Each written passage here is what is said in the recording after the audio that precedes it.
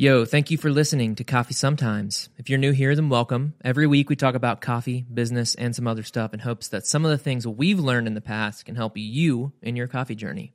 We really like doing this, and the best way you can help us continue is by subscribing and liking our content on YouTube and following and reviewing on your podcast app of choice. Lastly, if you find what you hear helpful, please share on your social media platforms and with your friends who might be interested in learning a thing or two about coffee and running a coffee business. All right, thanks for listening. Here's the show.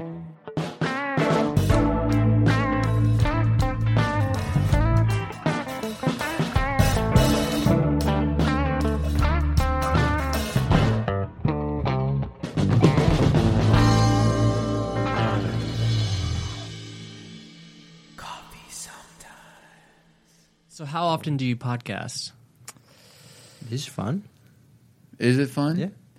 The fun thing about it for me is being able to spend time with these guys. Because Sweet. if we let the business just be the business, we can kind of get away Right. from each other. But it's almost like an extra fun meeting to recalibrate I like it. and come together and share ideas. Maybe we should do that. That's a good idea. Yeah. Yeah. So that's fun. And then it is awesome. My probably second favorite part is having guests on to share, because we have a lot of people that listen that are either starting coffee companies or they really... You have to really love something to listen to a podcast about it, I feel like, if it's going to be something as specific as coffee. So either they love Valor or they love someone in Valor, like our parents. Or they love coffee and want to have a career in it. So it's been cool to have other people on who have made careers out of coffee, whether that's like coffee shops or roasters. That's why I'm excited to have you guys on to share what does it look like to have a career further upstream in the coffee supply chain.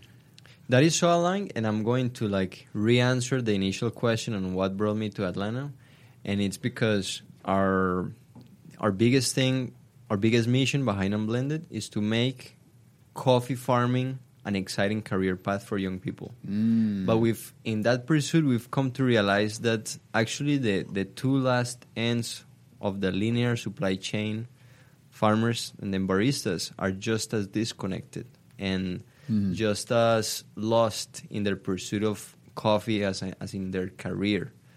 So since Barry was a barista for 7 years and a shop manager, and he brought that experience into the team, we've tried to get closer to the baristas and see how can we work or inspire them or use our platform, if you will, to help them further a career within coffee. And mainly the reason that's why we're doing this podcast. In the afternoon, we're doing an event at Brush that's mainly about the new role of baristas. Nice. How long have you been doing that? Doing what? Fulfilling your mission. So ever since we started, man, this has been a purely mission for me, at least, for purely mission-driven pursuit. I have another job in full-time in Colombia, which has allowed me and allowed us to have a team, right? But man, this has been 3 years almost of just pushing the boundaries of what can we do in coffee, and I haven't taken any money for me, So this is purely mission driven. Right. Yeah. That's awesome. I was thinking maybe you, Ethan, should kind of take an approach like that soon. Not taking any money. Yeah, we did do that for about 3 years, so we're. Oh, okay. So it's coming to an end for me. Okay. Yeah, maybe this is the year of taking something for Lucas. You believe in our mission that much, right? Absolutely. But I think I have a deeper mission of. Lining your pockets. Getting a second yacht. Yeah. Right. And, getting my third lake house, blah, blah, blah. You love the lake. I love, just give me stagnant water. That's what I want. So what are you guys doing at Brash? You said it was... So the name of the event is the future of coffee, right? What is it? The future is young. The future is young. The future is young. And it's at this, we're going to have a presentation, which we can show it to you guys right now. And then we're going to have a cupping, and we're going to explain UVI to the baristas at Brash and other people that signed up to the event. You guys are invited if you want. Thank you. It's all the way in Brash, but it'll be nice. But it will be mainly a discussion of how we see the supply chain, how we think it needs to change, and in that change, what's the new role of the baristas? What else, Barry? We'll be introducing new UVI mentors. Sebastian Ramirez, Diego or no? So the idea was Diego to be there, but he had, I hadn't been able to get a hold of him this morning. But yeah, the whole idea, the theme is to bring all of the different pieces of the supply chain together to have a conversation, to be involved, to be collaborative. So there's baristas, there's the roasters, there's us, there's importers, there's the producers that we work with, and really how we see the supply chain in traditional, historically it's a step-by-step, goes straight down the line, coffee gets passed along, and as it goes, it builds, value. And really how we see it is if we think about it more as a circle, and the value that's being created is in the middle, and we're all kind of gathered around that. And so really what we want to do is come together in events like this to add value to the coffee that we're all enjoying. Sounds awesome. And for listeners, and partially for me, what is UVI? UVI stands for Unblended Vintilla Institute. So Unblended is obviously us. Vintilla is the name of the farm of one of our main producer partners. His name's Felipe Trujillo. His business is Vintilla, and it's a partnership between us and him. But really, UVI is a incubator for young coffee farmers to come into community, to really view their farm as more of a business, and view it in a different way, that they see it as a brand that they are building, that there's ownership in that. There's opportunity for them to be collaborative with roasters here in the U.S., with baristas. There's they expand their portfolio, try new things through creative processing and outside of just washed coffees, so they can build a portfolio that meets the market's needs or what the market's looking for. And then also the last step is that connection piece to participating in projects, collaborative events like this. Like we're having Sebastian Ramirez video call in to this event that we're doing this afternoon, and the idea is for them to participate because in the historical supply chain, most farmers sell their coffee and they say bye-bye to it, and that's it. Maybe they have one picture of them right. waving or something. Right. Yeah. But the idea is to have authentic and genuine collaboration. Yeah. So for the listeners, and maybe if you guys don't know, the average age of a coffee producer in Colombia is 63. Wow. And that's already scary, but only in 2019 it was 55. So the rate of increase in age, there has been almost no young people since 2019. That's what the statistics tells us. So if you project that rate, we're not going to have any coffee farmers if nothing changes in Colombia. But then if you look at world data, it's over 55. Wow. So, and then if you look in the U.S., it's actually higher for all farmers, not only all farmers. So people are, fleeing outside of agriculture. So for us, doing this within coffee, that's a little bit more, hype, craft. There is a culture around it. It's just an avenue to create meaningful careers in agriculture. The next generation of coffee farmers. Hell yeah. Now, if you don't mind my asking, how old is Sebastian? So he is 34, He's pretty young. but he's a mentor. He's a mentor. And so Ubi is designed as a mentorship system. So we have the mentees that are younger producers. There's Valeria, who's 18. She doesn't own the farm, but she's wanting to, pursue a career in coffee. Then we have Carolina, who's 31. She is a lawyer also, but is wanting to take over her mom's farm, and she's been, doing these processes. And there's just in this container that's arriving, we have 5 coffees from her. The first time she's built a portfolio that's more than just washed coffee. And then we have people like David, who work with his dad, but he's wanting to take the marketing lead at least, who's 21, and deciding just now if he wants to go to college or study something that's kind of going to help him improve at the farm. But yeah, on the mentor side, we have Felipe, as Barry mentioned, and he's 50 something, and he's my mentor also. Oh. And we have Jaime, I think he's 72, is one of the mentors. And then we have Sebastián Ramírez, and then just recently Diego Campos, the guy that won the Barista Championship, and he's playing an important role because we also want to use Diego's experience to further the careers of the baristas, of the roasters that we work with. So we're seeing that there's more dimensions of this mentorship and mentee program.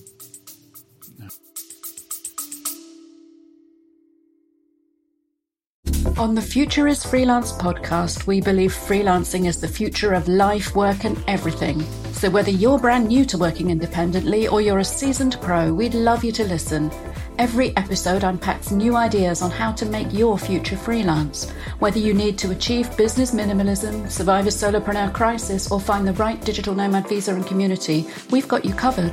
Alongside actionable insight on everything from finding gigs to outsourcing support services, even mastering TikTok with no dancing required. Subscribe to The Future is Freelance on your favorite podcasting app via the link in your show notes.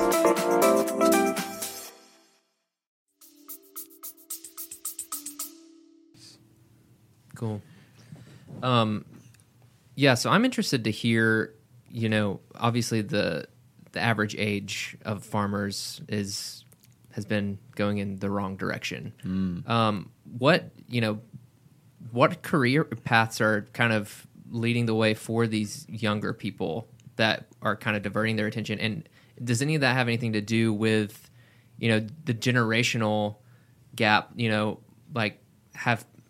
I guess specifically what I want to know is a part of it that prices have been so low for coffee for so long that these farmers wanted something different for, their kids who they may have passed along the family business to?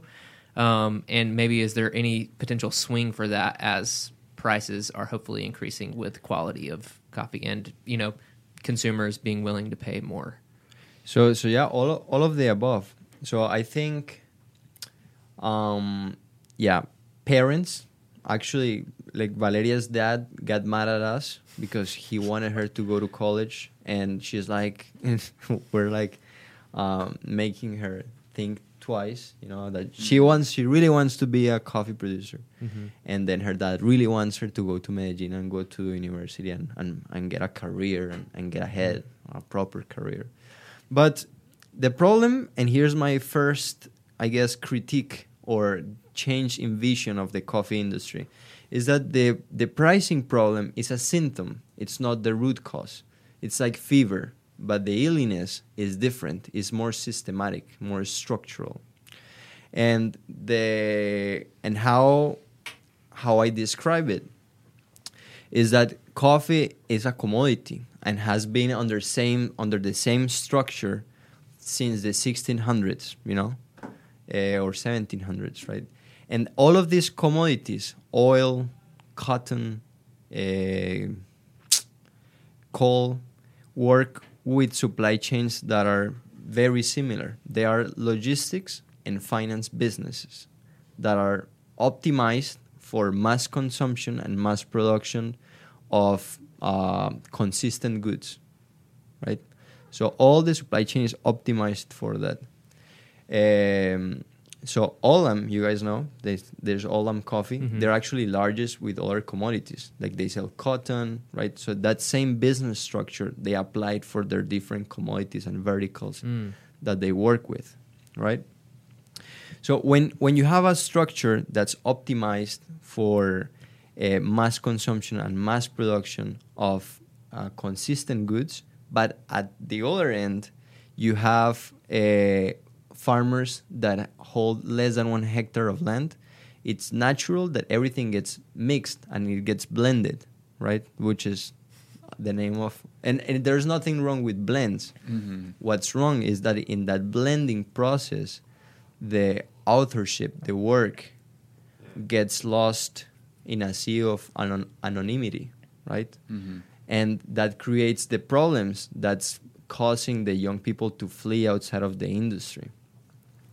And so that's the context of the commodity that's optimized for volume and not for recognition or uniqueness or singularity. That's the first important thing to understand. The second thing is that specialty coffee was only created in 1974. Before that, all the brokers were selling one container at a time. Nobody was selling by the bags. That was not a thing. And then these brokers, like commodity brokers, had very large and concentrated clients. Mm-hmm. Nestle, right? Folgers. And then these big brands needed to have consistency in their products, like Mountain Blend, French Roast Blend, right? That needed to taste the same all year round in all their locations and distribution channels. So what these brokers were doing were copying for defects and copying for consistency based on the different harvest. So they needed to take some of the African coffee and blend it with the Nicaraguan harvest that was available, try it and be like, oh, this is the profile for Mountain Blend of Folgers. Here you go, 3 containers, right? That was how sales were done at the time. But then in 1974, there were different historical moments going on, and then there is this lady called Erna Knudsen. I think that's how you pronounce it. Have you heard of her name? No. Never. No? Oh. So Erna was working in this company, but women were not allowed at the cupping room. And then somehow, and I don't know the details, but she got a hold of the cupping room after hours, and she started practicing, and she really liked that activity. Mm-hmm. And she learned how to cup very well. She had a skill. And what she discovered was that coffees, well, it's not that she discovered, people knew this, but she found value in it. She found value in that coffees from Africa tasted differently from coffees from Mexico. And that some people prefer coffees from Africa than coffees from Mexico. And even further, she discovered value in that coffees from different parts of the country, of Colombia, for example, taste differently.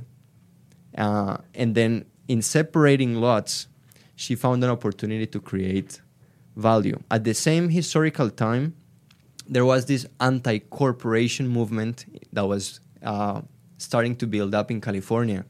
And then with this anti-corporation movement, people started to roast at home, mm-hmm. and people started to buy from their friends, right? And then that was the first time that people started to build home roasters and craft roasters. And then she found the value, and she found the customers to sell by the bag. So she would, and then obviously nobody at her company thought that was a good idea. She was like, "Why are you losing time selling 1-2 bags when we have customers buying 3 containers at a time?" You know. And how big on average is a container versus a bag? Okay, so 1 container is 20,000 pounds. we'll have to divide because I don't know. I don't have my phone. Let's see. Hey, where's your phone, Barry? Like So- 128, right? Sacks. 128 sacks. Yeah, Full yeah. sacks. Full, Oh, full yeah. 70 kilo sacks. Yes, yeah. Wow. So yeah.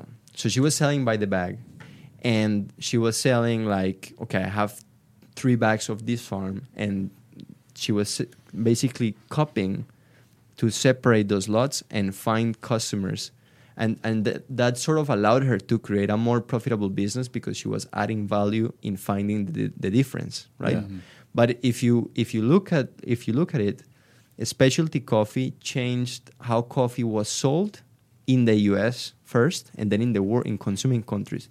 But it never changed how it was produced and brought to the. So there was a change in the demand side, but never on the supply side, and that has obvious problems because it's an industry that has as a promise higher quality, differentiated coffees, but works on top of a commodity structure. So the most pressure to scale specialty coffee always comes from the farmers that always have a choice. You see? They always have the choice.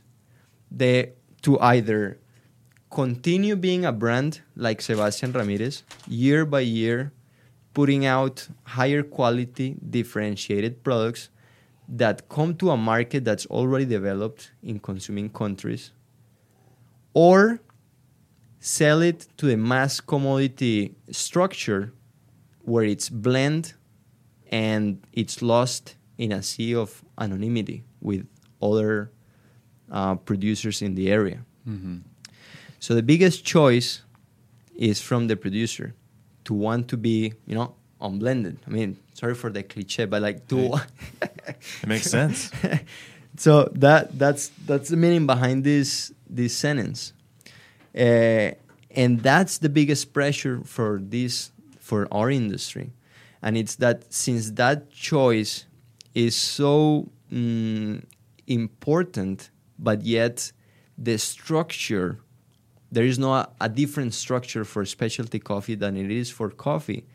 The people at the farm, they just feel so disconnected from how much we value their products and their work. They don't know. They don't know. So that's why they're fleeing. That was Amazing. a fantastic answer. Yeah. So then what? Like, what are you going to do about it? What are we going to do about it? Well, Uvi. Yeah. I mean, So- that's why you've created things like Uvi and Yeah. So the biggest thing is how you understand the business dictates what you do and how you organize a different structure. So coffee within the commodity realm, it's a logistics and finance business. That's why we talk in terms of exporters, we talk in terms of importers. That's why logistics plays such a big role. Like we see these big importers, they are essentially finance companies that trade, that hedge all their positions against the sea market, that have big deals with shipping lines, and that makes them a logistics company.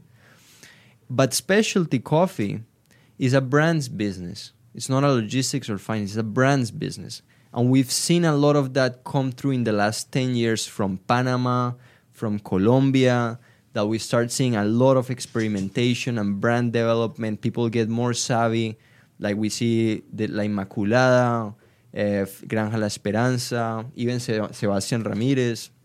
We see La Palma y El Tucán, these farms, or Panama Geisha, La Matustes. All of these brands start to build their reputation and recognition. And that creates the accountability that we need in specialty coffee, because now that La Palma y El Tucán has been established in the world, that they've won several world championships in baristas, every year they're going to put out better and better products. So how can we build a system that scales and invites people into a brand development business. So that's why at Unblended, we just say we're importers because that's the language that we use in the industry. Mm-hmm.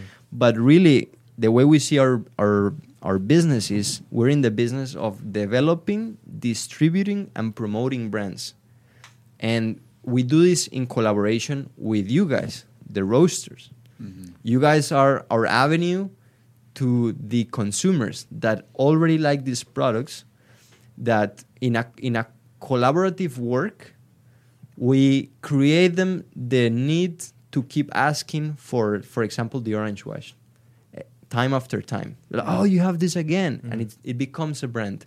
And then we hold Felipe accountable for putting out consistent product of the orange wash that he's now positioned with you guys at Valor, right? Mm-hmm. But how can we develop a system that invites younger people into that same pursuit? Mm-hmm. And that's why we saw the need of creating Uvi. That was a brand incubator for young coffee farmers.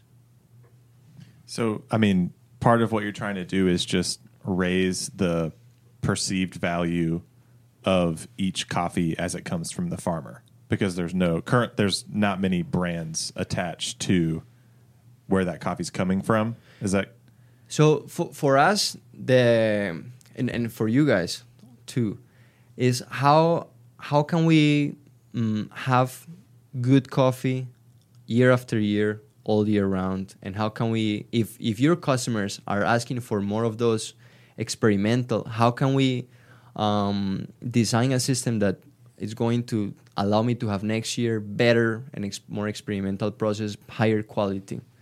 And we want to do it. You guys want to do it. Your customers want to buy it. But then the farmers always have a choice. Mm-hmm. They can be like, do I spend an extra amount of time sorting and harvesting this coffee?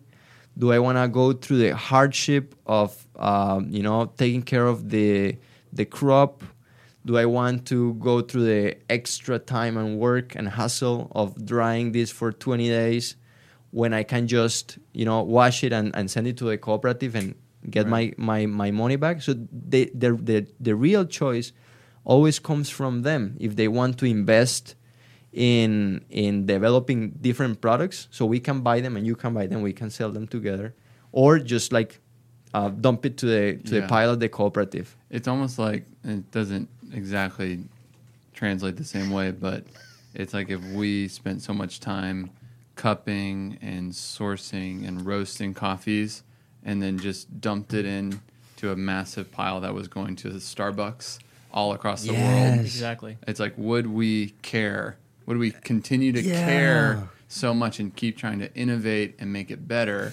Exactly. Or would we start to just slowly lower and lower the standards and be like, well, the other stuff's way worse and they're getting the same money and same credit, so just dump it in. Right. That's the perfect example. Like, you just imagine that you got a deal with Starbucks and then they would tell you the price.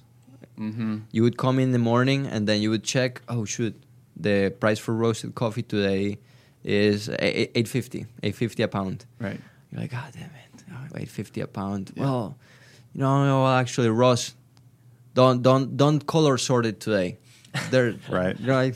Yeah. Don't de-stone it today. Don't de-stone it today. Don't watch the curse today. Gotta take a lunch break. Wow. That makes so much sense. So with all of that, do you guys price your coffee against the C market, or out of necessity and the just how the market has gone? Because I guess we've been talking a lot against that model clearly, but are there still just like hurdles that prevent straying from that? So there are two different businesses, like the logistics and finance business that's regular coffee that works like that, pegged to a market price. Mm-hmm. And then there is this brand business that supposedly is a value-driven business that would have nothing to do with the market price. But the reality is different, especially now that prices are going up every day. Because you get a different sort of cost, which is opportunity cost for the producers. So our business always needs to have a differential against the market. Otherwise, they wouldn't go to the trouble of selecting it, fermenting it differently, processing it, and everything. But for us right now, has been really difficult to have fixed prices because we fixed a price and then the market goes higher. Like right now in Colombia, the if you wanted to buy the shittiest coffee in Colombia, $3.15. Wow. The FOB. Wow. The shittiest coffee. That's crazy. It's and then some months ago it was in the $2 kind of thing. So every time we gotta we have some, we just tell them we're gonna pay you more. This is the thing right now. This is the price, but we know that we probably need to renegotiate it when they have the coffee ready. Otherwise, they say no, it came out bad, and they just sell it to the cooperative. So we always have to be paying them right now higher than the market, obviously. Have you found that like these young people, the mentees, the mentees, Mentos, I love Mentos. Do they have more of an interest in these experimental processes than some of the older people, or have you had trouble finding the right people to push out that product? No. They love that. They love experimenting. What they love the most is the recognition that they get from roasters. So every time that we launch a coffee, we try to do a call roaster, marketing team, and then the producer. And they love that. They feel recognized. They feel like their worth is being valued. They feel seen. The problem that we've had is with their parents. So their parents are the ones that are risk averse. So we got to tell them beforehand, if we're doing a process, that we're going to buy it all no matter what. And we have to pay a proportion up front so their parents are okay while we build this relationship. Well, now that with the most, the ones that we have the deeper relationships with at Uvi, like we already have their trust and we're buying all of their production. So we're not getting pushback from their parents. Yeah. But from the new members, we get pushback from their parents. Like we buy coffee from their kids, but we really are negotiating with their parents, Wow. Yeah, it's like whenever I go on a run and like I'm trying really hard on my run, right? But like I'm only running so that I can post about it on Instagram, And like, did I really run if I didn't post about it? No, I didn't. Didn't happen. Never happened. And so to the recognition point, I mean,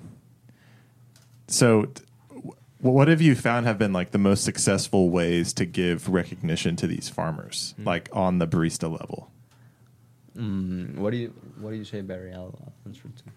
No, I think really our goal is obviously, like Lucas said, we have calls like with the producers and with the roasters, but sometimes working with roasters, like you kind of hit like a roaster or a green buyer that's really involved and really passionate about like telling each producer's story, and sometimes it ends there or it only goes so far. Like you have to really get the entire team, like the company culture, like to buy into like promoting the producers that they're working with.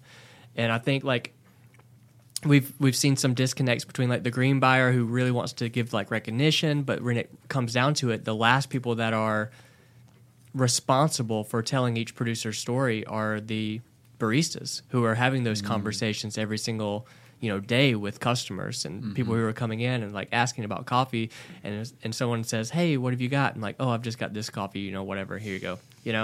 It's a missed opportunity to really like give that recognition and let that the incentive for recognition go further than just like the green buyer, the roaster, the inside of like a specialty coffee company to the real market, who are the people who are enjoying those coffees. And so that's kind of like what our focus is at the event later on. It's like understanding your role as a barista. Like I was a barista for years, and as a barista, then I didn't understand like fully my role, and like now working like more in green coffee and working more with producers, like I understand now better than I did like the weight of responsibility of like being able to communicate and talk well about the coffees that you have, and the opportunity that you have to let that influence for producers go further. Yeah, baristas have a huge role. They're the ones actually pushing the industry forward, and then there's such a disconnect that they don't realize the importance that they play. They can literally be to their like everyday shop comer or drinker, be like, hey, you like this coffee? How about you try this new experimental from Colombia? I think you'll like it. Oh, tell me about it. No, it's from this producer. She's 18 years old. This is her first natural that she's made. And those arguments can like convince a person to spend $1 more in that cup of coffee that day. And that dollar goes so far. And it's crazy how we rely on the barista as the last person. Yeah, I was telling Barry last time he was here, like my dream would be, and this is I guess a vulnerable side of this conversation. My dream would be, you know, like to purchase one of your many fantastic coffees and just like throw it in our main blend. And I'm interested to hear what you guys think are the steps to make that possible, because, and I'm sure any of our listeners who are in the roasting business understand, like you taste these fantastic coffees and you're like, I want to buy so much of this, but the only way I can buy so much of this is for it to be, you know, one of those main coffees. And for that to happen, we would just have to sell more expensive coffee to the consumer on the consumer end. And then we have from there a client base, a customer base, like the consumers have an expectation for, wait, your espresso isn't $3, it's $3 down the street at insert coffee shop. Right. But even if we're, you know, if we take a step back, we're like, oh, well, it's not that because, you know, we're partnered with this awesome company and they want to see younger people like step into the industry. And then there's like, okay, you know, so how do we get to the point where we can do that sort of thing? Yeah. So everything needs to be validated by the market, or else it doesn't work. So we think, well, the design of Uvi, it's only a good design if it translates to more profitable sales for the roasters that we partner with and for the cafes that we partner with, whether it's their cafes or your wholesale accounts, right? If it's not, it's a bad program, because you can only go so far by creating petty or, you know, asking for donations. You can only go so far. The best change-making programs are those who align market interest with social change. That's when you create real change. So how can we do it? I'll give you an example that we're doing with Finca to Filter. It's a coffee shop in Atlanta. So we created with them a program called Fountain of Youth. It's a menu category that highlights coffees from young producers. And within that category, we have a blend, right, from different producers that's priced to be a coffee for espresso. And people perceive it as a good value price, right? And then within the same category, they have eventual highlights of single producers from all these experiments that also gives the opportunity, since it's within a program, for the baristas, and Barry has been there training their baristas, to talk about and have it as an extra argument to convince that customer to try that special release that day, because it aligns with the company's mission of furthering the next generation of coffee producers. So it has to be things like that. Otherwise, it doesn't. So it basically needs to translate into better profit for you guys and for your wholesale accounts. And let me tell you, it's 100% viable, because now you're not working by yourself. You have a team behind. You have us and you have the producers. And in the table of collaboration, we can come up with better ideas to promote it and more value to give to your customers, because you have your experience of knowing them. We have our experience kind of like in the middle, and we have the authentic side of things from the producer, all with one aligned mission. How can we, create a better experience for your customers? Mm-hmm.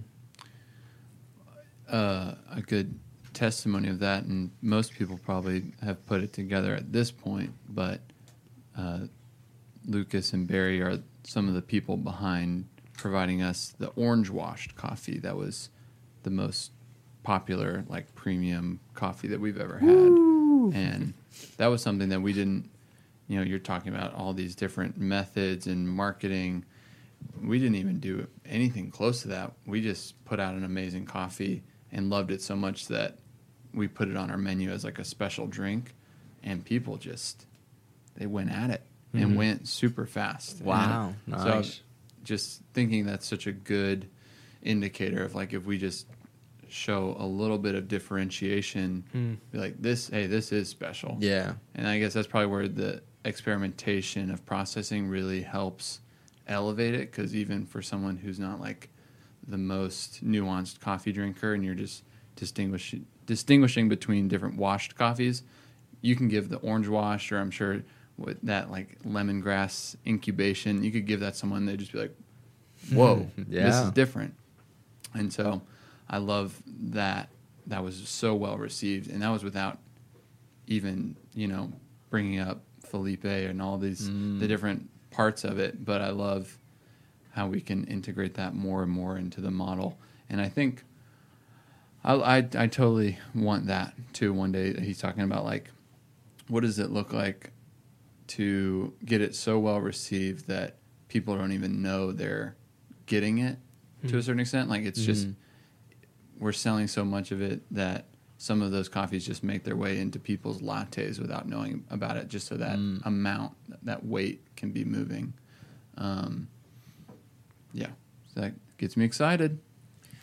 I think telling the story of, like, how can we as an industry, every person in the supply chain, from the customer at our cafe to the barista to the roaster and on down the line, you guys, the farmer, like, how can we promote a more sustainable future for all parties involved? Like, you just telling that story of, like, the average age of a coffee producer, and, like, that makes me scared. Like, and I think fear is, like, one of the best ways to motivate anyone, but definitely customers. Like, commercials you watch on television, or no one watches commercials on television anymore, like on YouTube or Instagram. YouTube there's so many of them are fear based. Like, you don't want to have someone break into your house, so get our alarm system. Like, so I think. Well, I personally don't like fear-based marketing. Yeah. But I think that the opportunity here lies on the collaboration. And it has to be on brand, right? With what you guys want to communicate, and on brand on why people come to you guys for the first place. And it's how can we, as a group, of, like, people working with young producers and the young producers themselves, how can we add to that conversation so that that message that needs to be on brand creates even more curiosity, and that drives sales, right? And then that could be either co-designing a process, like, oh, the people love the orange wash. What else do you have? Well, how about a watermelon wash? I don't know. Like, so it could be something like that, or it could be like, how about, or people love when there is a new packaging. How about we co-design a new packaging, right? Or the people love when we give them valuable content. Okay, how about we do this series of videos of etc. Right? Yeah. How can you create something that creates curiosity and creates a deeper relationship with your customers that is on brand with what you're communicating, but adding a different layer, which is this side of the I guess supply chain. I do think it is an education conversation, because there's a lot of consumers that specialty coffee they take for granted, for a lot of different reasons. And like he's saying, like every producer, most producers like have the choice to participate in specialty coffee or, let their coffee go to the cooperative, And so I think if we continue down this road and people know about it, like consumers like know about where specialty coffee is headed, like Lucas could probably speak more to this too, but like if we continue this like aging out of coffee farmers and we're not attracting new farmers into specialty coffee, like we're gonna, well, for one, like prices will probably go really high on specialty coffee, but it's also gonna be like a lot of these farms are gonna probably be bought up by the larger corporations anyways. And so like I do think like it can't be fear-based, but I do think education, like the direction that specialty coffee is going, without a certain change, like it's not a sustainable model the way it is now. And so like, but if people understand that, I think people would be more willing to be open-minded about like what a different model could look like. Lucas, you said something recently that I want to go back to. You said that everything you do has to be validated by the market, which I just think is such valuable wisdom for anyone, especially then after that, I think you said like if we're doing a social initiative, we're fixing something in the world that needs to be fixed. It has to be any like social initiative only goes so far by taking donations. Which that helps to some degree. There's tons of nonprofits out there that are completely supported by donations, but I'm getting choked up. That only goes so far. And so I'm just curious, like for you personally, how did you learn that?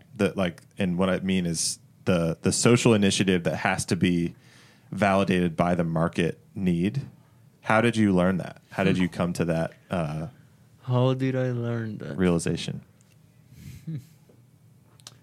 Damn, I don't know how to learn that. Was it by swagging your MBA at Clemson? Yeah, I had an MBA at Clemson. Yeah. Congratulations. Thank you, sir. I did a little research. All right. Really did your research? Sorry that you're not a bad swimmer either, right? Oh, yeah, I was. That's why I came to the U.S. Yeah. To swim. Oh. What do you love about swimming? I just want a quick tangent. Yeah, way to derail my question. No, I mean, I like the challenge that it represents. The challenge. So like, I had a different appreciation of life when you train for a whole year just to improve half a second on a race. Whoa. Wow. Yeah, and then you're like happy with that result. Right. That's awesome though. Yeah. But that half a second is like how much more of a chance of winning? Oh yeah, I mean, yeah. Probably so much. Yeah. But still, like last year you did 24 seconds on a 50, and then this year 23.5, and maybe you won, right? Or maybe you didn't. Yeah. But it's still improvement. A Yeah. whole year. Wow. Yeah. But yeah, that just that business philosophy. I'm sure you draw from that. My family, it's very entrepreneurial. It's like, those families that everybody's a doctor. So in my family, everybody's an entrepreneur or like. So the conversations with my dad have, ever since I was like 15, that I started to build a better relationship with him, has been around business, philosophy, psychology, anthropology. So we read a lot of books together. I work with him, so I work at the family business also. And yeah, so I've learned a lot and I've always, sold stuff when I've sold candy, swimsuits, shoes, things like that. So, the market has been, if I brought some shoes that nobody liked, nobody bought them, So, Yeah. so it's an understanding of, and also a really humbling lesson that you learn from sales is that you can only, especially in business-to-business sales, you can only be successful if your customers are successful. So it teaches you to put the other in front of you. It's a very empathetic, a lot of empathy in that. Mm-hmm. It's a constantly building empathy. So when you think about your wholesale accounts, you can only grow if they grow. And then you got to design your business for their success. And that's what we have learned to do at Unblended. Our business is designed for the success of the roasters and their wholesale accounts. Right. Mm-hmm. So yeah. I guess I learned it then. Just years Amazing. of like. That's something that we say at the beginning of our trainings, like whenever we're training a wholesale partner on like what a cappuccino is, or like what specialty coffee is, or how to pull a shot. Like we do trainings in this room and in the lab. One of the things that we always say is that your knowledge in this area is only as helpful as your ability to help someone else with it. Mm-hmm. Mm-hmm. So like if you have all this knowledge that we learned today, let's say you learn that a traditional cappuccino is 6 ounces and maybe not 24 ounces. You learn that. Well, that's only as helpful as your ability to like with empathy help someone else get a drink they want. Right.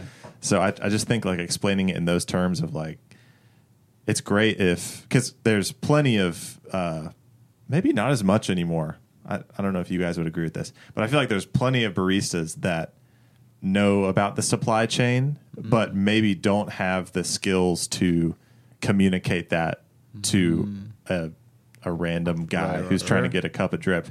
And I just think I would love to hear like any success stories you guys have of baristas on the front lines. Let's say there's this random 63-year-old dude getting a 16-ounce cup of drip.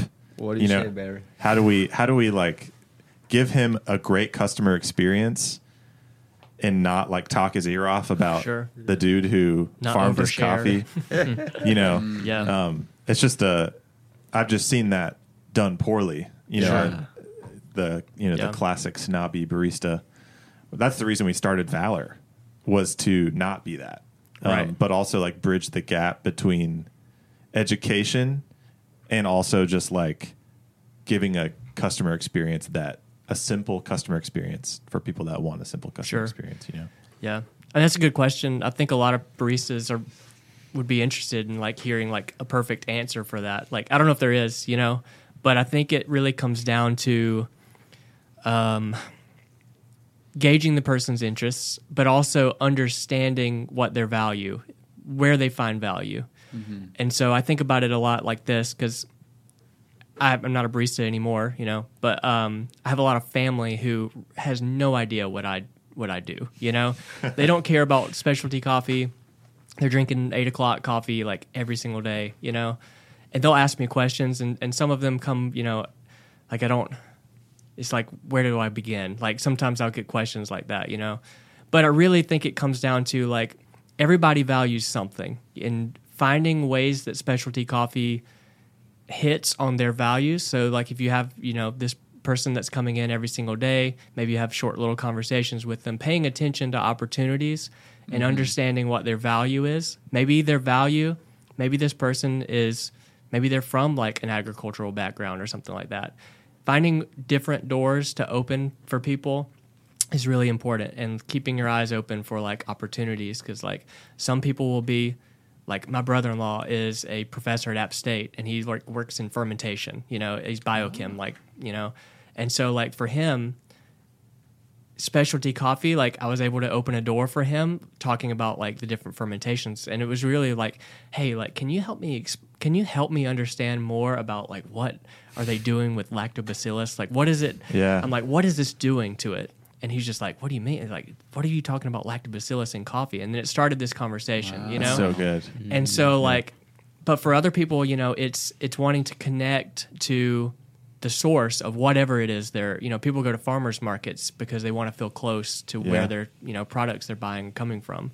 Like that's the door to open for people. The science behind it, you know, like the brewing side, like there's a lot of different doors to open people's curiosity and to place value, point them in the direction of value that they can relate to specialty coffee. Great word. Yeah, that's such great wisdom. I think a lot about too, and you mentioned it, was that just relational equity. Maybe it's not on the first conversation with that person. You're like, you have to try this coffee. It's from an 18-year-old in Colombia. And her parents aren't really into it, but she's trying, so it really means a lot. If you bought this coffee, please. Exactly. But what we've done, I think it's cool that, you know, as we talk to you guys and just want to continue pushing our industry in this sustainable way, we've had years of relational trust being built with people over time. And a lot of times it's when they come to us after their 600th time there, they're like, what should I get? Yeah. And you're like, oh, I'm glad you asked. Right. We have a crazy coffee that I really like. You should try it. And then you can kind of pick it up from there. But I think that's a good thing to know, is just like the change is not immediate on the producing end. It also isn't going to be immediate on the barista serving end. Yeah. But we have to genuinely care for and love our customers through the iced lattes. Sure. To get to a certain point too. Absolutely. Yeah. I think one thing we have done in the past and are trying to get out of is we're certainly more... We just really didn't want to enter this area of seeming like there was a charity case with the farmers, because we've seen so many businesses do that, especially as you know the industry has grown, and successful businesses who have done that and made themselves the hero in that, you know, we are partnering with this farmer, and so we really wanted to tread lightly on any communication on that side of things, because we want to be so far from that, because we truly believe it's a business transaction. We're just doing business with someone in a different country. Right. We're not, you know, propping them up by any means. So I think we want to, if anything, be like, you know, they're the ones helping us by producing this product, not like we're the ones helping them by. Yeah, but buying. Yes. You seem pretty fired up, Lucas. Why don't you spit that fire, bro? Sure. Yeah, no, I definitely. That's why. Going back to what you said, like the market has to validate it. So that's I don't like those types of marketing, which is why we try to be more involved in that collaboration, so that we can show or provide avenues to still work with the producer, but from a different angle. How about you have them write a poem, right, and be that the description of your coffee? Or how about you collaborate on the launch, like you do a live event as if they were, you know, as if they are the producers, right? As if you would do, as if a wine bar would do with their wine distributor or wine winery, right? Or things like that are not the disconnect of here's the face of the farmer and we're supporting them, and this poor little, you know, family, or yeah. We've seen a lot of that. Yeah, and the last thing we need is just like when we walk into an establishment and get hit with like 3,000 social justice initiatives as soon as we walk in. Yeah. Like we all care about those things and want to see the world be better and see industries be better, and you know, but like trying to see change in all those different, you know, social justice areas through more strategic methods, I suppose, like, you know, talking about the farmers and building that actual interest. Yeah. And like what Lucas was saying earlier, like that's just treating the symptoms kind of a system that isn't working, you know? Yeah. And it's like if we're not addressing the core issues and we're not willing to think outside of the box, like maybe we need to make real changes to the actual system. Like I feel like that's where we are. We're like, we don't want to create a system that's a crutch. You know, we want to create a system that thrives, like for specialty coffee. Mm-hmm. Man, I wish we were way bigger so we could just buy all of your coffee. Yeah. No, but what we can do is we could do a pilot and test out all these hypotheses to see if the market validates it, you know? Mm-hmm. And as long as it does, then we have, I guess, more business for everybody. Mm-hmm. Yeah, maybe I loved in the beginning you spoke about a problem that farmers are aging out, and you spoke of a solution, which is UVI, and you spoke of like testimony in Valeria and other farmers. What does some sustainability look like down the road for on your end and in cafes, you think? Just some signposts of like a sustainable industry. So I think the specialty coffee as an industry will move to a brand's business. So our thing is, can we make sure that in that boat we bring out smaller farmers, or is it gonna be like one of the latest companies that just raised $22 million in Colombia called Green Coffee, that's buying a lot of, so that what you say is already happening.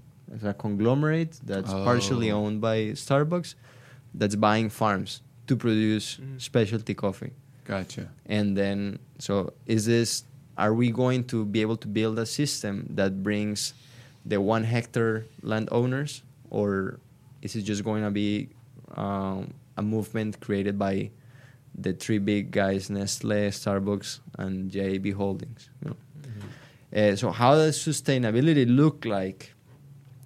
So I think we need to move to that's what I think. I mean, I might be wrong, and maybe we can do this in a year, and I'll be like, I was wrong. But but how I see the business is this needs to move to a brand's business. Yeah, and it's a little bit different than if like a brewery that the brand of the producer is out front, because it only works when it's a collaboration with the roaster.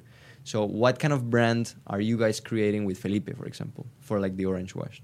And it's that brand that we as a team need to promote.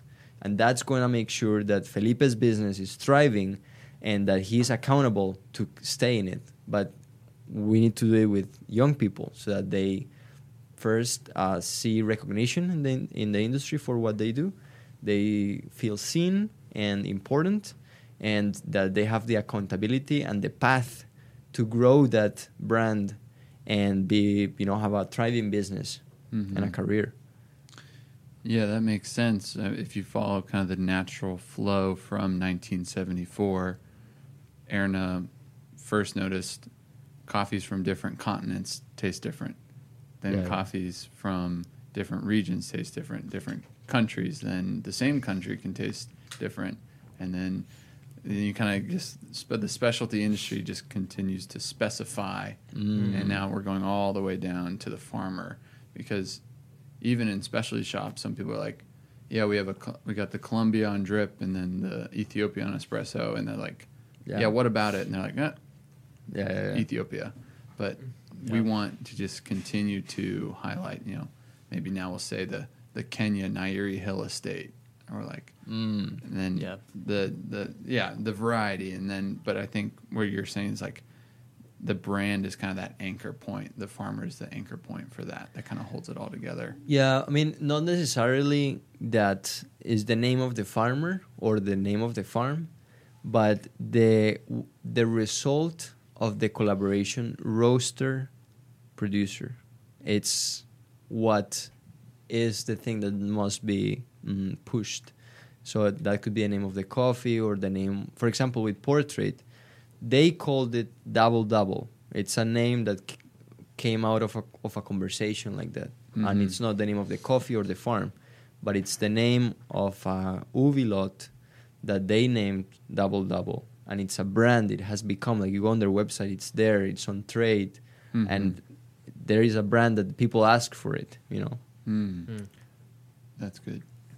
Yeah, I think about it's kind of going back to what you were saying about like, hey, we'd love to buy a container of your coffee, but if we're going to do it, it's got to be a cheap one. Like in terms of like our menu slot, that's kind of what we talked about last time you were here, of like our espresso needs to be one of the cheapest coffees on our menu, just due to the nature of espresso being $3 or $3.50, you know, in a cafe. I'm interested to understand, like, so 1 hectare of land, that's a normal size of Colombian farms that you would typically work with. Yeah. How much output does a hectare of land send, like in a year's harvest? Like how much coffee does that produce? Or can you even put a number on it? Good statistic. Damn. I don't know. I guess it depends. Yeah. Well, yeah, I guess it depends, but we can get to an average. And let me see. While you're doing that, the reason I'm asking is like our philosophy with our espresso is that we want the espresso to taste the same every day.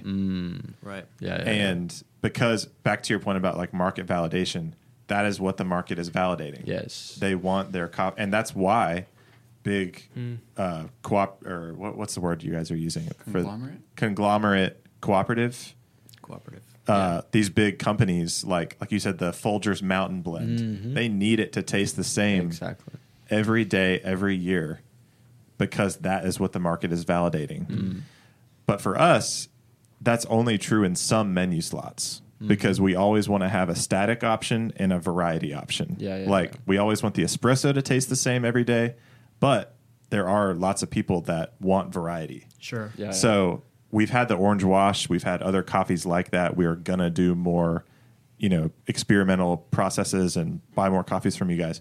But at the end of the day, they're always in our like variety, which is a less poundage. Like that's we're ordering less coffee for that menu slot because the market buys that less. Yeah.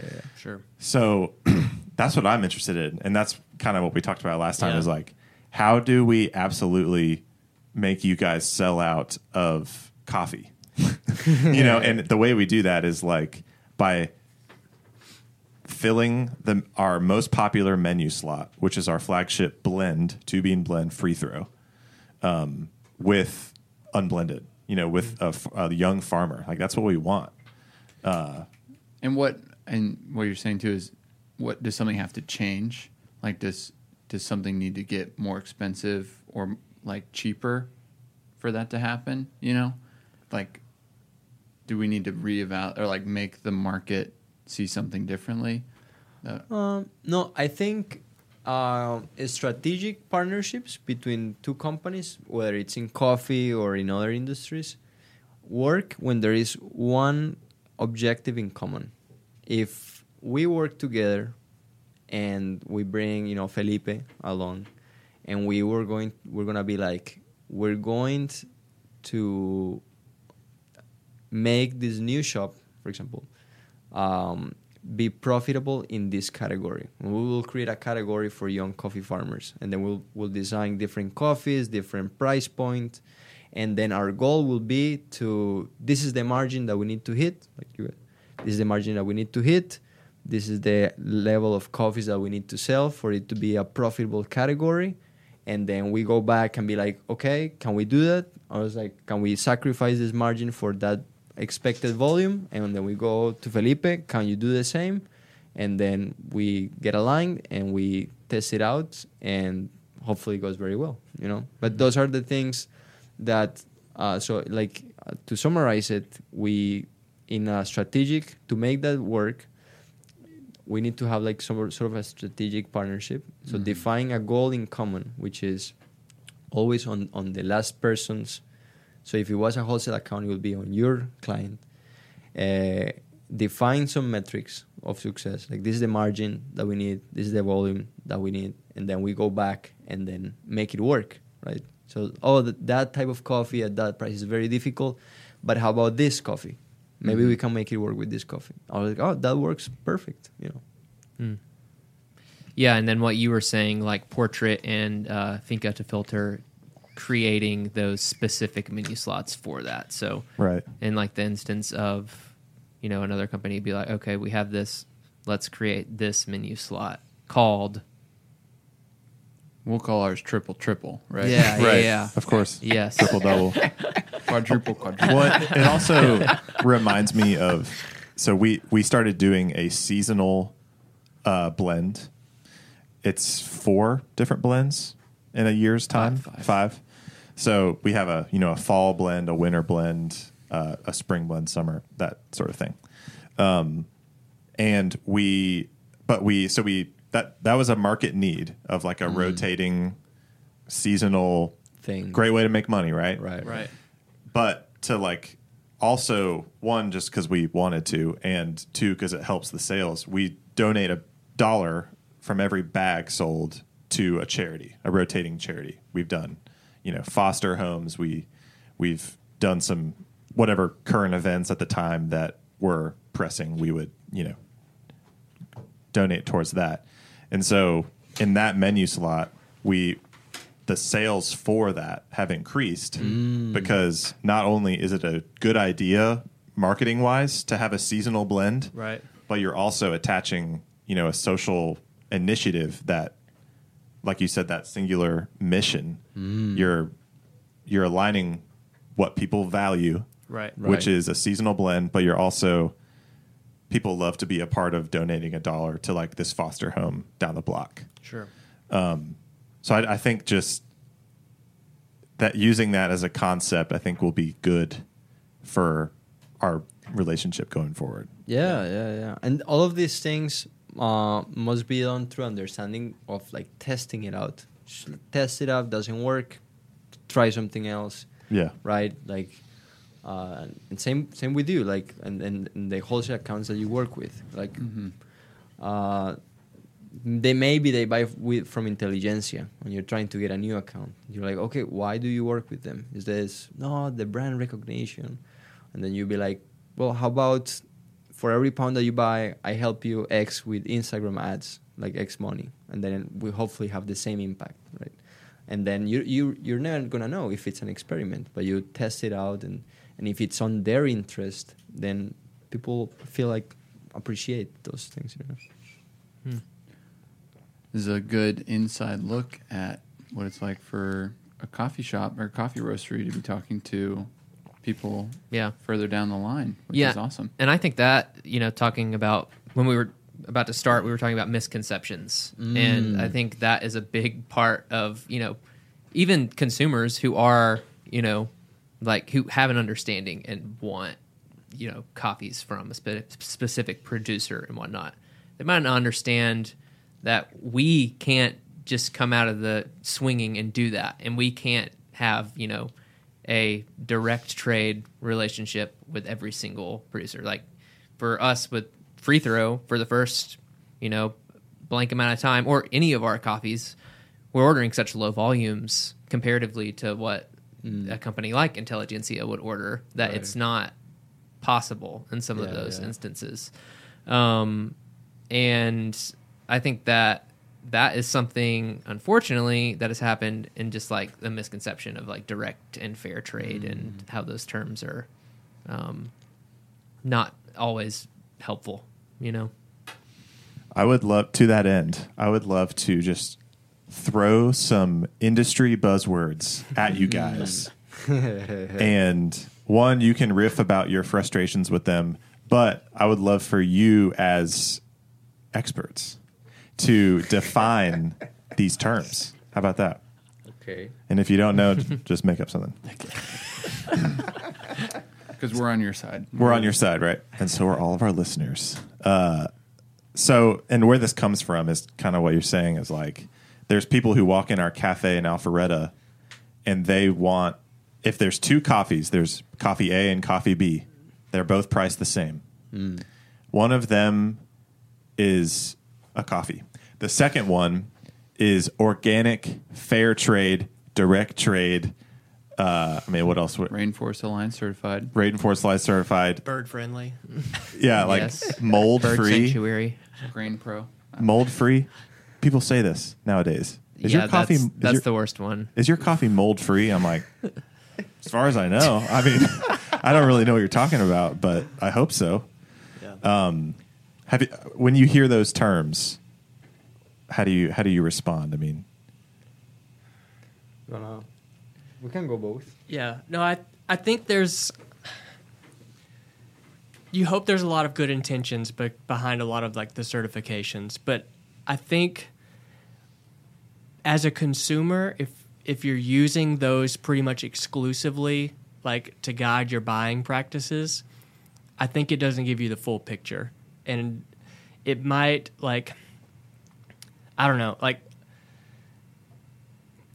for example, for organic practices, organic certifications are really expensive, and a lot of farmers are practicing organic farming already, and they might not have the resources to go through and get their certification to be organic, or Rainforest Alliance or whatever, And so I think painting a broad stroke across the specialty coffee with these certifications, I think it's very limiting in the amount of understanding what you're actually doing. I think it's putting farmers in a box.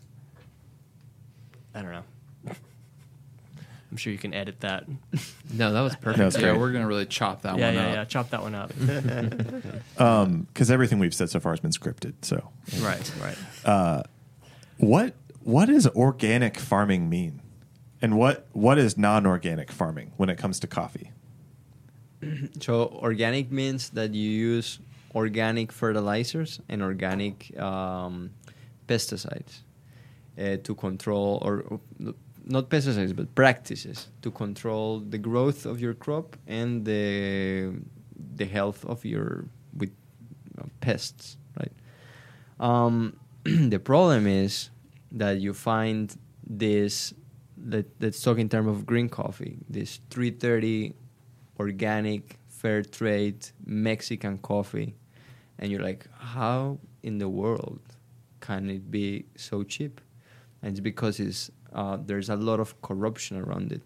So if a farmer is associated to a cooperative, the cooperative pays for the certification or bribes the person that comes and checks, then they sell it as organic. And then what's sad about it is that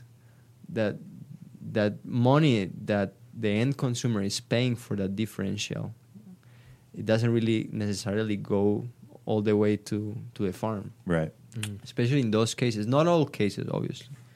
Not all cases. But when you see those very inexpensive green coffees that have those labels, you can almost be sure that's not true. Right. It's more of the cooperative gets those certifications, and the coffees that make its way kind of can bear that title. Yeah. And they get blended. Yeah. Interesting. So when just random customers ask, let's say we have the orange washed on our menu, somebody's like, "Is that fair trade?" What do I say? Oh yeah. The thing is, Super fair.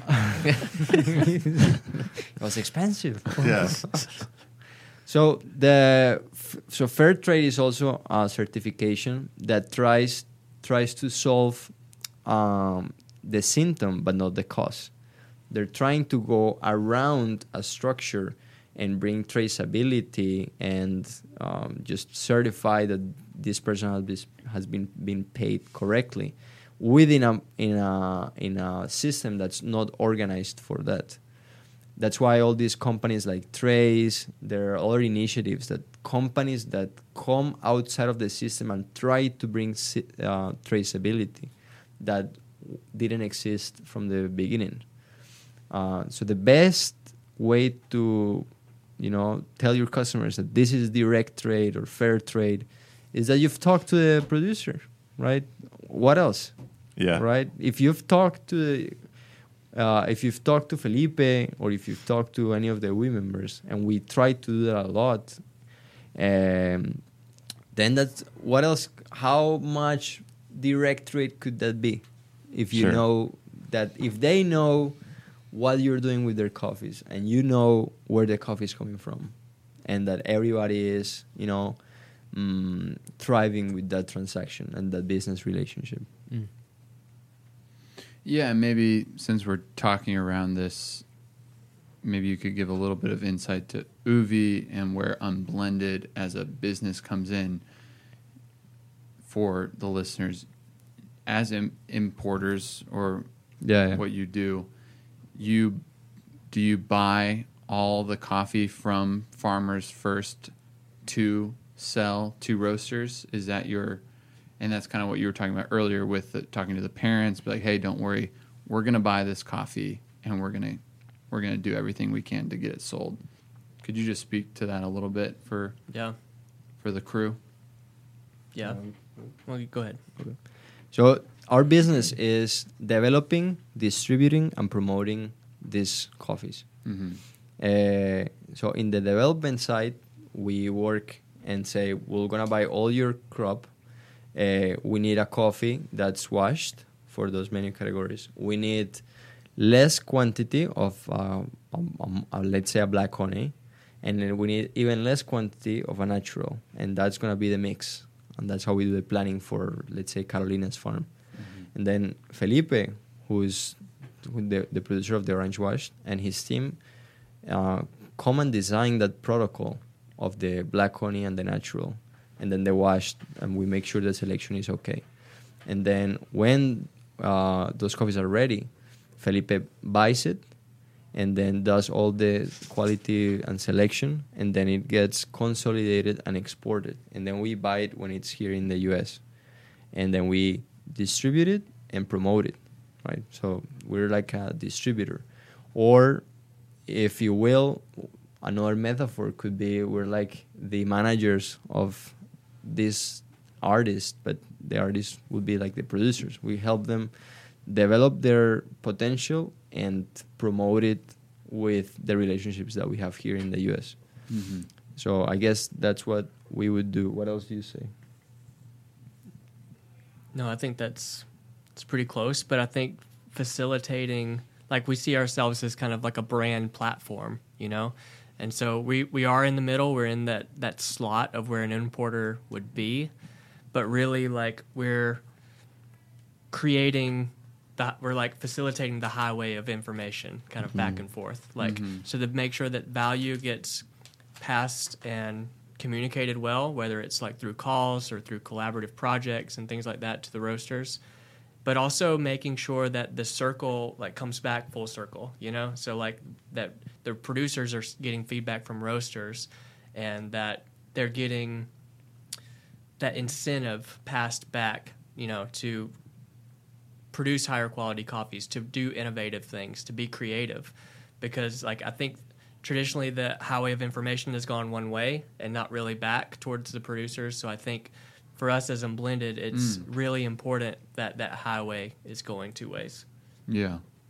Yeah, I guess I would never think of that. But we're going to tell you how a coffee was received and perceived at the market level, yes, barista to guest. And you're not just going to sit on it, but you're going to take that back to the exporters and the producers and Felipe and be like, hey, the orange wash killed it. Right. Yeah. Let's do some more of it. Let's Yeah. try watermelon. Whatever. Exactly. Exactly. No, and we like now with social media and stuff, we every coffee release, when there is an UBI meeting, we show who's released coffees from whom. And we put together this presentation of like this. Look at Edison, how they displayed Valeria's coffee. Look at Summit. Look at Valor, what they did. Look at their packaging. And they get super excited. Like, I mean, you see your name in a beautiful box like that. It's very, you feel proud. Yeah, I guess that gets back to the fuel for the farmers of the recognition, Yes. And so we can see that in Google reviews or just being in the physical space and someone says, I love your coffee shop. Exactly. Yeah, but for them, it's something a little more like has to be either social media or maybe through a call, like you're Yeah, saying, yeah, like yeah, talking yeah. to them. Right. Do you guys care if I show this and talk about it really quick? Because I Please, just want to please. point out how Yeah, yeah. great your marketing and setting up the us for success was. Oh, nice. So Talk about that. we purchased this. We purchased the orange wash from you guys, and then I receive this email from Sophia, who is your sister. Yeah, correct? yeah, And it, here's an illustration. So great illustration about, this is one of the most important things for us whenever we purchase a coffee is receiving something like this so we can properly, put the specs to the coffee. So this was the basis for us being able to communicate to our customers what this experimental processing was. So that was amazing.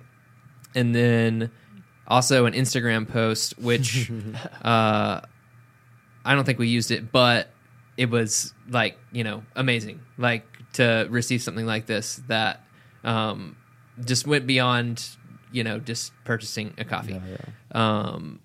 And just a great little breakdown. I love stuff like this. This is what makes business fun. And then we definitely used all of this, all of these pictures, which were, look at these. They're great. I think we showed a lot of this in our staff meeting. Yeah. Oh, nice. That's the whole point. Like these farm pics, which are all excellent pictures, by the way. Someone on your team take these? Yeah. No, we also have like higher quality pictures. Oh yeah, those are higher quality. Yeah, good. Like, Who takes the all of pictures? these. So Excellent. My sister's friend Juan Daniel or Joan has taken the pictures. One of my brother's friend also. Ooh. An infusion with coffee flour. Yeah, I was curious what that was. Beautiful pictures. And so you yourself live in Colombia? Yeah, I live in Colombia. And Yeah, Barry's here. look at that to me. Hey, handsome. Looking good. Looking good. But that's Barry, I have that's a your question model for shot. you. I mean, Look at that. Damn. Wow. so you What's even in your hand? and like, how was the lighting that perfect? You worked at a coffee shop. Yes. You were on that side of the business. Yeah, I just had to, And brag on do you have guys. any? Oh, I just want to know if real you quick. have any advice because I remember I think after I received opinions this email, or just, like, running out suggestions and for telling people who everyone, are like, thinking about no one transitioning that to we've ever supply purchased coffee side has been this because I think Thank you. I that know means several a lot. people who See, have done that's that. the kind of Yeah. feedback that Um, makes you Flex. and likely That's and your recognition. That's mainly our because recognition, of yeah. like you're Thank doing you. increased Thank you. career opportunities. So are we taking can like you speak pee into breaks? I Sure. Yeah, I always that had like was a the reason 2-hour that wall, I and I'm like, it doesn't began matter where looking for something outside of the cafe. Like So feel free so I to- started I'm in about to go specialty get out. coffee. Get So out I there, actually get started out at Starbucks like 10 years ago, 2012. And I was a barista, kind of went up the ranks a little bit in Starbucks. I was there for a few years. And really special, like coffee, like the origin side of things was initially the thing that was most interesting to me, like the farm side, the producing, the processing.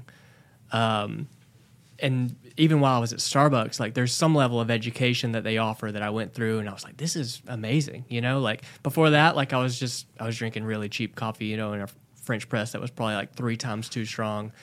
And so, but joining like going through that education, like I've always been interested in brewing, but it was never like the thing. It was more of the.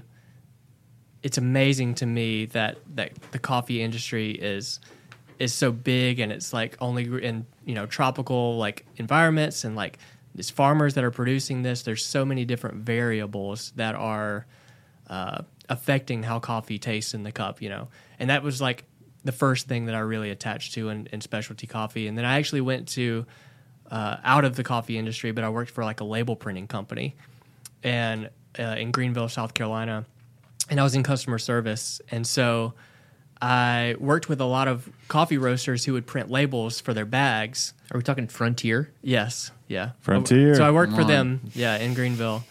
And so I started like, people would send me their artwork and stuff, and it would be like, this coffee tastes like milk chocolate, dried cherry, and blueberry. And I'm like, come on, nah. you know? And I just left Starbucks, you know, I'm like, I doubt it, you know? I'm like, they're just, you know, fabricating these tasting notes. Like, there's no way this tastes like lime, like key lime, you know, whatever. And so I can't remember, it was the first, I think it was Ceremony, actually, that we printed some labels for. And I, like, was emailing with the person, and I was like, are you serious? Like, are you serious? Are these real tasting notes, you know? And I was coming from it from, like, I knew a little bit about coffee, but not much about specialty coffee, like higher stuff. And they were like, yeah, I'll send you a bag. And so, like, a few days later, I got a bag, and we're in the office, and we're brewing it up, and I'm like, man, this is wild. Like, I never tasted, like, a lighter profile like that, and I was like, coffee, I was like, this just opened up a whole world for me, you know? And so, I began to ask, like, all the roasters that I, like, Can you send me coffee? can you send, hey, like, that looks wild. Like, there's no way that, no, hey, I'll send you a bag. You start by doubting them, and then they're Right. like, no, really? No, Like, yeah. So, I mean, won't believe it until I taste yeah. it. Yeah, You're that's going to not- have to send me a bag. It's true, because, like, I did, like, start developing some other, you know, like, roaster relationships. They send bags and stuff, and that's how I started trying, like, more specialty coffee. And then I moved to Charlotte right after that, and I got a job because I needed a job fast, and as a barista in Charlotte, and kind of same deal. Like, I started as a barista, went to a shift lead, got my own cafe that I was managing, you know, joined the leadership team. I was there for 7 years, you know, and had a really great experience. But in the end, like I love being a barista, and I was good at it. Like, I really attached to the hospitality sides of things, and I love the customer interaction. Like, I liked being a barista, but in my journey, I always felt more called and more, like, intrigued by the, like, supply chain side of things, because I wanted to know more. I wanted more education. Like, I went through as many certifications as I could, you know, like we were a counterculture wholesale account. So, like, I went through the whole counterculture thing, and that was really informative. Like, it was another step, like another level that I could understand, like, the supply chain, but really it was still kind of limiting, you know, because you get a high flyover view, and you kind of you understand it with still, like, American glasses on, you know. And really, like, when I decided that I had made the choice, I'm like, I'm leaving the cafe. Like, I don't know necessarily what's next. Like, to be honest, I struggled with what was going to be next for me in a coffee career, you know. And I had come to terms with, maybe this is the end of my coffee career. You know, maybe I find a job outside of coffee that, you know, has the things that I'm looking for, you know. But I mourned that, you know, but when I let go of, like, my next job has to be a coffee job, I kind of let go of that. But it was sad for me, because this is my experience. This is what I was, like, passionate about. And I think a lot of baristas and a lot of, like, people who are in cafes feel overwhelmed or, you know, discouraged that there's not more opportunities because really you can be a shop manager, and if you can be a shop owner if you want to take that step, you know. But, like, what we were saying earlier, like, the two ends of the supply chain, like the producers and the baristas, like, I do feel like those are the most disconnected from the middle, you know. And so for me, it felt like a ceiling that I was hitting, that I couldn't really, like, see into, like, opportunities in the supply chain until, you know, Unblended at the time was looking for someone to join their team. But I guess advice is, like, make as many, like, the coffee industry is so connected, you know, like, we're, in the grand scheme of things, we're still a pretty small industry, you know?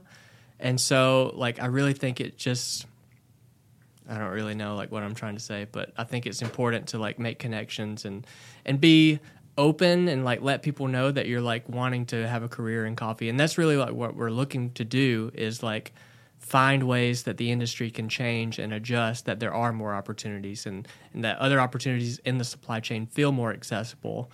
And there's not this kind of level of, like, gatekeeping information, because, like, the green coffee, like, supply chains, like, it's like we're holding it close, like, we don't want anybody else in it, like, because I feel like that approach is going away, you know, because, like, there's a lot more transparency these days. There's a lot more willingness to share information. And like for us, like it's important that we bring baristas into that and understanding of it. And I think really breaking down those walls is kind of the most important thing. Great. I know that we're going to wrap up, but just because you're Colombian doesn't mean I just assume that you work in coffee. So how did you stumble into this? Because you seem to operate this with such conviction and hope and vision. But I know that a little bit of your story was you came up here and you went to Clemson and for swimming. So how did coffee touch your life? Yeah, nobody in my family is in coffee actually. So it was when I actually went to Wingate, North Carolina. It's close to Charlotte. That was for swimming. And then when I left, I got a job in inside sales at a company called Asa Abloy. And then at the same time, I was doing a marketing agency with one of my best friends from college. So we were doing website development and social media marketing for 5 small businesses in Monroe, North Carolina. And then my uncle, my mom's brother, reached out at the time. Now I was in Clemson. So I worked for a year, the agency, went into Clemson, and then I was still doing the agency. And then he reached out to us, us as a client, if we would develop his website so he could sell coffee in the United States. And we did. And we did like an arrangement with him that he would pay us back like in a commission. And then we sold to all my friends, and then we didn't sell anything else. So we did this website, this marketing, and then we couldn't sell any coffee. And we're like, damn, we've been doing this for a year, social media, paid advertisement, social media, we can't sell shit. Dang. So then I was like, oh man, like I gotta figure this out. So then we tried selling it at a grocery store. We were roasting it in Colombia and selling it here, but the package was not good. It was in Spanish, And then I didn't know about coffee at the time, obviously. So then besides my building where I was taking classes, there is the original Methodical location in downtown Greenville. So I looked at their website, and then there was the owner, Marco Suarez. I was like, oh, this guy is Latin. I'm going to reach out to him. And then, do you guys know Marco? Mm-mm. He's like the most gringo person. He just has a Oh, Latin. really? we just hung out with Will in our time with Methodical. Nice. Yeah. So Marco his dad is from Chile, but he is born and raised in the United States, super American. So I went and had a meeting with him, expecting that he was going to be Latin. And he was very kind. And then he walked me through all the story of Methodical. And then he actually got me a meeting with Will. And I had never seen green coffee in my life. So then we did a cupping. I had never done a cupping. And then I was just following Will. He was cupping, and I was like, just putting the spoon down, and then I would put my spoon down. And then he would be like, oh, this coffee is good. Oh, yeah, that's my favorite. Yeah, that's the best one, yeah. So we did a cupping with Will. I mean, in trying to sell this coffee, because that was what I had in mind. I was like, I had no idea. How could we have done a website and not sell anything? So I just wanted to learn about it. And then Will liked one of the coffees, and he placed an order. And then that was a whole nother shit show of like how to bring that coffee to the United States. Yeah. Whoa. So I guess that was the start of my coffee journey. That's amazing. Do you like the freaky stuff now? Like the crazy coffees that you're... Oh, yeah. No, 100%. I love this industry. Super connected. I think I love the social purpose opportunity and how passionate people are. Like, it brings people together. I'm in love with this industry, yeah. Nice. We have something in common in that Will helped us out a lot Yeah. whenever we were starting Valor. So We went and met with an importer in Charleston, and then on the way back, this is like summer of 2018 when we decided that we wanted to roast. I guess spring 2018, and Will let us be on site for a whole roasting day at Methodical while him and Steven showed me and Riley how to roast coffee. Oh, nice. And, it was awesome. It's very gracious. So we're trying to get him on the program soon enough too. Oh, so, yes. That'd be awesome. Yeah, he's a super sweet guy. He's going to Colombia in February. Oh, no Yeah, way. he's going to visit us there. Yeah. Sounds like we're awesome. going to Colombia. Hell in February. yeah. Let's do it. That'd be awesome. That would be awesome. We're Right when doing our a second trip in cafe November. opens. Okay. November. Yeah. So Ooh, I'll Very be having easy. a baby in November. Hey, Right? she'll be able to handle Yeah. it. I won't. I'm not giving birth, Yeah. so that's a good point. You're straight. You're good. Thank you guys so much. No, What an thank you. Thank amazing you. time. I hope that, I know I learned a lot. Yeah, me too. Yes. I'm encouraged. There's some reality to our industry, but there's also hope, and collaboration is definitely the best path forward Oh, to yeah. a sustainable Definitely. industry. Thank you guys. Yeah. Thank Thank you. you. Love thank you. It's been All a right. pleasure. Hey, you guys want to give any shout outs before we go? Got any people you want to shout out? Well, The world's listening. We're huge. No, I Whoever you guess shout out's to gonna- everybody that has been there with us Yes. at the beginning. Felipe has been a huge help. No, the guys at Ally gave us a good hand right now with the container. So that's a whole other story. But yeah, I guess. What would you say?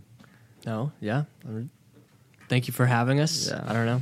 Yeah. For everyone who has been a supporter and who's attached to the mission that we're on and who supported us and for believing in us, thank you.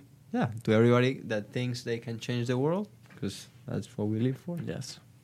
Love it. Awesome. All right. Thanks, guys. Thank you. Thank you. Thank you.